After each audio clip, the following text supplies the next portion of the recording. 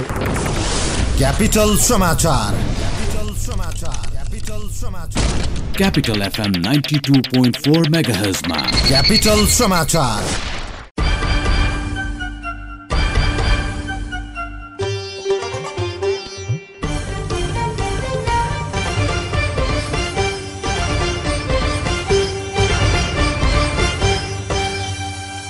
नमस्कार। बिहान 9 बजेको क्यापिटल समाचारमा स्वागत छ।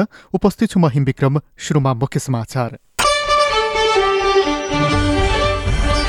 नेकपाको स्थायी कमिटी बैठकमा अध्यक्षद्वयले सदस्यहरूबाट उठेका प्रश्नको जवाब दिँदै सरकारको कामप्रति शीर्ष नेताहरूको तीव्र असन्तुष्टि।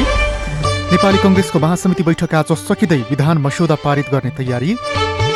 इन्डोनेसियामा आएको सुनामीमा परि 43 जनाको मृत्यु, 584 घाइते, नागरिकलाई सुरक्षित रहन सरकारको आग्रह। र शहीद स्मारक डिभिजन लिग अन्तर्गत आज 2 खेल हुँदै शीर्ष स्थानको मनाङलाई पुलिसको चुनौती। ल हेर त, यो पाली नै फेल भएछ। के गरेर खान्छ सय तैले? पढाइ छैन, खाडी नै जाने भइस् त। पढाइ नभएर के भो त? सिप चाहिन्छ खान र लाउन, अनि देश र विदेशमै काम पाइने एस्काभेटर तालिम सिक्न जानुपर्छ। सिटिईभीटी द्वारा सम्बन्धन प्राप्त निजी क्षेत्रको एकमात्र 8 वर्षदेखि सञ्चालित construction equipment training and service centre प्राली त्रिपुरेश्वरमा, जहाँ दक्ष अनुभवी इन्जिनियर र अपरेटरहरूबाट प्र्याक्टिकल सहितको एस्काभेटर अपरेटर तालिम दिइन्छ। त्यसैले सिप सिक्ने, किनकि सिप नै शक्ति हो। Phone number 97 510 98 333 97 510 98 333।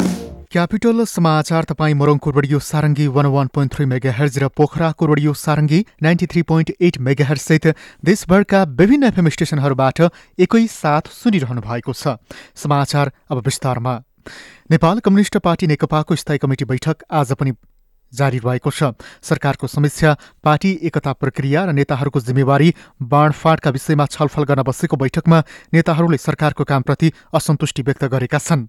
गत मङ्सिर 29 गतेबाट सुरु बैठकमा आज अध्यक्षद्वय केपी शर्मा ओली र पुष्पकमल दाहालले सदस्यले उठाएका प्रश्नको जवाब दिने कार्यक्रम रहेको छ। यसअघि सोमबारबाट बोल्न सुरु स्थायी कमिटी सदस्यले हिजोसम्म आफ्नो धारणा राखेर सकेका छन्। हिजोको बैठकमा वरिष्ठ नेता एवं पूर्व प्रधानमन्त्रीद्वय माधव कुमार नेपाल र झलनाथ खनालले धारणा राख्दै पार्टीलाई मनपरी ढंगले चलाउन खोजेको आरोप लगाएका थिए। नेतृत्वलाई भगवान मान्नुपर्ने प्रवृत्ति हावी भएको भन्दै नेता नेपालले यसबाट सचिन अध्यक्षद्वयलाई आग्रह गर्नुभएको थियो। नेकपा स्थायी कमिटी सदस्य 45 र 6 जना आमन्त्रित गरी 51 सदस्यीय रहेको छ। नेपाली कांग्रेसले जारी महासमिति बैठकबाट पार्टीको एकीकृत संशोधित विधान मस्यौदा पारित गर्ने तयारी गरेको छ। लामो रस्साकस्सीपछि केन्द्रीय कार्यसमितिले पारित गरेको विधान मस्यौदा हिजो महासमिति बैठकमा प्रस्तुत भएको छ। संशोधित विधानमाथि छलफल गर्दै आज पारित गर्ने तयारी गरिएको कांग्रेस प्रवक्ता विश्वप्रकाश शर्माले क्यापिटल समाचारलाई जानकारी दिनुभएको छ। केन्द्रीय कार्यसमितिले निकै लामो समय लगाएर पार्टीको विधान संशोधनको मस्यौदा पारित गरेको हो। प्रस्तुत विधानमा महासमिति सदस्यले आफ्नो राय सुझाव राख्ने क्रम आज पनि जारी रहेको छ। बन्द सत्रमा पार्टीको तर्फबाट प्रस्तुत भएका राजनीतिक, आर्थिक र सांगठनिक प्रतिवेदनमाथिको छलफल भने सकिएको प्रवक्ता शर्माको भनाइ छ। कांग्रेसको संशोधित विधान अनुसार सभापति, उपसभापति 2, महामन्त्री 2, सहमहामन्त्री 8, कोषाध्यक्ष र प्रवक्ता गरी 15 जनाको केन्द्रीय पदाधिकारी रहने भएको छ। विधानलाई अन्तिम टुङ्गो लगाउँदै आजै महासमिति बैठक सक्ने तयारी कांग्रेसले गरेको छ। नेपाली कांग्रेसका संस्थापक नेता तथा पूर्व प्रधानमन्त्री कृष्ण प्रसाद भट्टराईको 95औं जन्म जयन्ती आज मनाइँदैछ। उहाँको सम्झनामा कांग्रेसले देशैभर विभिन्न कार्यक्रमको आयोजना गरेको छ। सन्त नेता भट्टराई इमान र नैतिक राजनेताका रूपमा नेपाली जनतामाझ परिचित हुनुहुन्छ।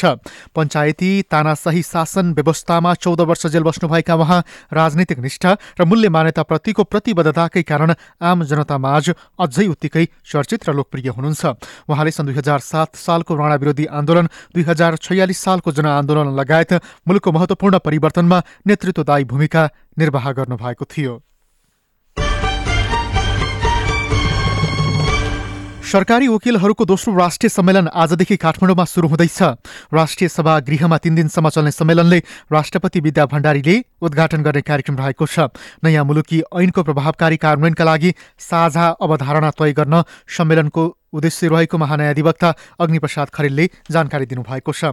वैज्ञानिक र वस्तुनिष्ठ अभियोजन अपराध संहिताको प्रभावकारी कार्यान्वयन भन्ने मूल नाराका साथ आयोजना गर्न लागि सम्मेलनमा 80 जना भन्दा बढी प्रतिनिधिहरू पर्यवेक्षकका रूपमा सहभागी हुने भएका छन्। सिन्धुपाल्चोक केन्द्रबिन्दु भएर आज बिहान भूकम्प गएको छ। बिहान 5:06 4.7 रेक्टर स्केलको परकम्प गएको राष्ट्रिय भूकम्प मापन केन्द्रले जनाएको छ।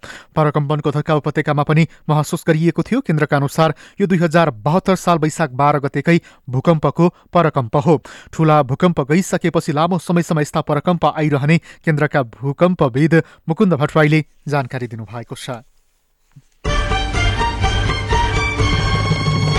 सर्लाहीको हरिवनमा गैराती चिसोले कठ्याङ्ग्रिएर एकै घरका 2 जनाको मृत्यु भएको छ।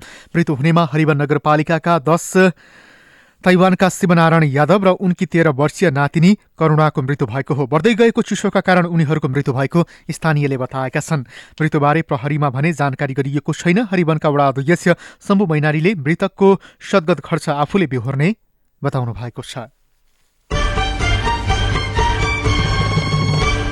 कञ्चनपुरकी 13 वर्षीय बालिका निर्मला पन्तको बलात्कारपछि हत्या भएको आज 150 दिन पूरा भएको छ। निर्मला हत्याको लामो समय बितिसक्दा पनि हत्यारा पत्ता नलागेको भन्दै काठमाडौँको नयाँ बानेश्वरमा आज प्रदर्शन गरिँदैछ। सडकमा दण्डहीनताको 150 दिन लेखेर विरोध जनाइने परिवर्तनका लागि युवा अभियान नेपालले जनाएको छ।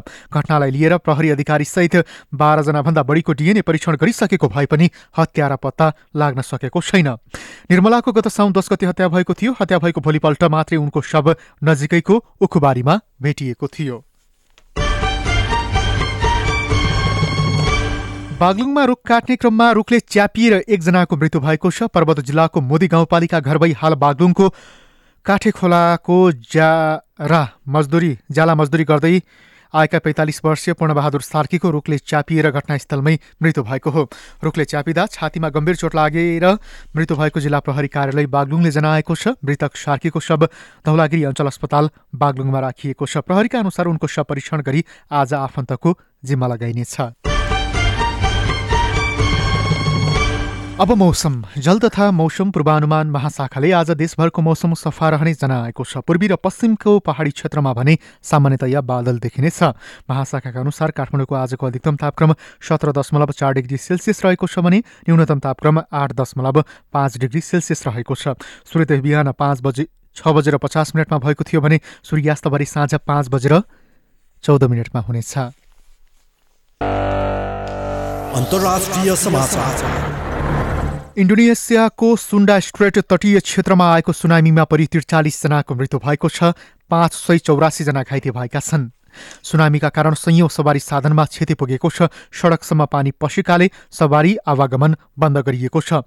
ठूलो सुनामीका कारण दर्जनौं भवन भत्किएको त्यहाँको विपद व्यवस्थापन केन्द्रले जनाएको छ। सुन्डा स्ट्रेट खाडी आसपासको तटीय क्षेत्रमा ज्वालामुखी विस्फोट भई समुद्रभित्र पहिरो गएपछि सुनामी आएको आशंका गरिएको छ। सुन्डा स्ट्रेट र आसपासका नागरिकलाई सुरक्षित स्थानमा सारिएको र सतर्क रहन सरकारले आग्रह गरेको छ। खेल समाचार। शहीद स्मारक डिभिजन लिग अन्तर्गत आज 2 खेल हुँदैछ। 10औं चरणको अन्तिम दिन विभागीय डर्बीमा एपीएफ र त्रिभुवन आर्मी तथा दोस्रो खेलमा पुलिस र मनाङ मर्स्याङ्दी क्लबबीच प्रतिस्पर्धा हुँदैछ। दुवै खेल ललितपुरको साधोबाटो स्थित इन्फा टेक्निकल सेन्टरमा हुनेछ। पहिलो खेलमा भिड्न लागेका एपीएफ र आर्मी बीचको खेल बिहान 11 बजे सुरु हुनेछ। व्यावहारिक रूपमा उपाधि होडबाट बाहिरिसकेका दुवै टोली अङ्क तालिकामा सुधार गर्ने लक्ष्यमा रहेका छन्। आर्मीको लक्ष्य शीर्ष 3 भित्र रहँदै लिगको अन्त्य गर्नु रहेको छ भने आर्मी 18 खेलबाट तालिकाको 4थो स्थानमा रहेको छ। एपीएफ 13 अङ्कसहित तालिकाको 8औं स्थानमा रहेको छ। आजै हुने दोस्रो खेलमा पुलिस र मनाङबीच प्रतिस्पर्धा हुनेछ। उपाधि होडको नजिक रहेको मनाङ प्रतियोगितामा 100% जित निकाल्ने एक्लो टोली हो। विभागीय टिम पुलिसलाई पराजित गर्दै अङ्क तालिकामा 5 अङ्कको अग्रता लिने अवसर मनाङलाई प्राप्त छ। 10औं चरणको खेलमा सङ्कटा र 3 स्टारले बराबरी खेल्दा त्यसको प्रत्यक्ष फाइदा मनाङलाई देखिएको छ। मनाङ 27 अङ्कसहित शीर्ष स्थानमा रहँदा पुलिस 15 अङ्कसहित 5औं स्थानमा रहेको छ। स्पेनिस क्लब रियल मैड्रिडले लगातार तेस्रो पटक फिफा क्लब विश्वकप फुटबलको उपाधि उचालेको छ। गैराती भएको फाइनलमा युएईको क्लब अल ऐन फुटबल क्लबलाई 4-1 गोल अन्तरले पराजित गर्दै रियलले लगातार तेस्रो पटक उपाधि उचालेको हो। दुबई स्थित जायद स्पोर्ट्स सिटी स्टेडियममा रियललाई जित दिलाउन लुका मोड्रिच, मार्कोस लोरेन्ट र सर्जियो रामोसले 1-1 गोल गरेका थिए। रियलले 1 गोल आत्मगति पाएको थियो। अल ऐनका तुसुकासा सियोतानीले 1 गोल गर्दा घरेलु टोली 4-0 गोल अन्तरले पराजित हुन पुगेको हो। यसअघि रियलले सन् 2016 र 17मा यो उपाधि उचालेको थियो। समग्रमा भने रियलले चौथो पटक क्लब विश्वकपको उपाधि उचालेको हो, जुन आफैमा कीर्तिमानी समेत रहेको छ। अहिलेसम्म रियलले बाहेक अन्य क्लबले 4 पटक क्लब विश्वकपको उपाधि जितेको छैन। नेपालको राष्ट्रिय पुरुष हकी टिमले पहिलो अन्तर्राष्ट्रिय सहभागितामै काँस्य पदक हात पारेको छ। पाकिस्तानको लाहोरमा भएको हकी सिरिजमा नेपालले तेस्रो स्थान हात पारेको हो।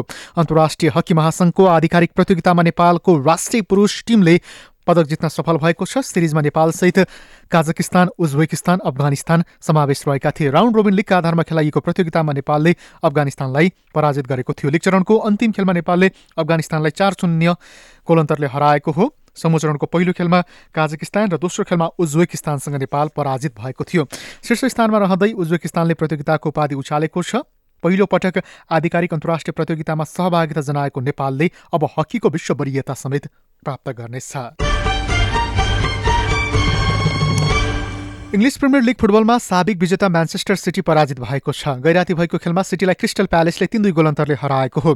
क्रिस्टलले सिटीलाई उसकै मैदानमा पराजित गर्न सफल भएको छ। क्रिस्टलको जितमा जेफ्रिड आन्द्रेस टाउनसेन्ड र लुका मिलिभोजेभिले एक गोल गरेका थिए। सिटीका लागि गुन्डोगान र केभिन डी ब्रुयनले 1-1 गोल फर्काएका थिए। इतिहाद स्टेडियममा सुरुवाती अग्रता बनाए पनि सिटी पराजित हुन पुगेको छ। यो सँगै सिटीले लिगमा दोस्रो हाल बेहोरेको छ। हारसँगै सिटीले शीर्ष स्थानको लिभरपुलसँग अङ्क दूरी घटाउने मौका गुमाएको छ। दोस्रो स्थानको सिटीले 18 खेलबाट 44 अङ्क जोडेको छ। लिभरपुल 48 अङ्कसहित तालिकाको शीर्ष स्थानमा छ।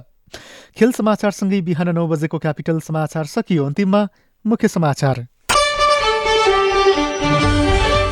नेकपाको स्थायी कमिटी बैठकमा अध्यक्ष द्वयले सदस्यबाट उठेका प्रश्नको जवाब दिँदै सरकारको कामप्रति शीर्ष नेताहरूको तीव्र असन्तुष्टि।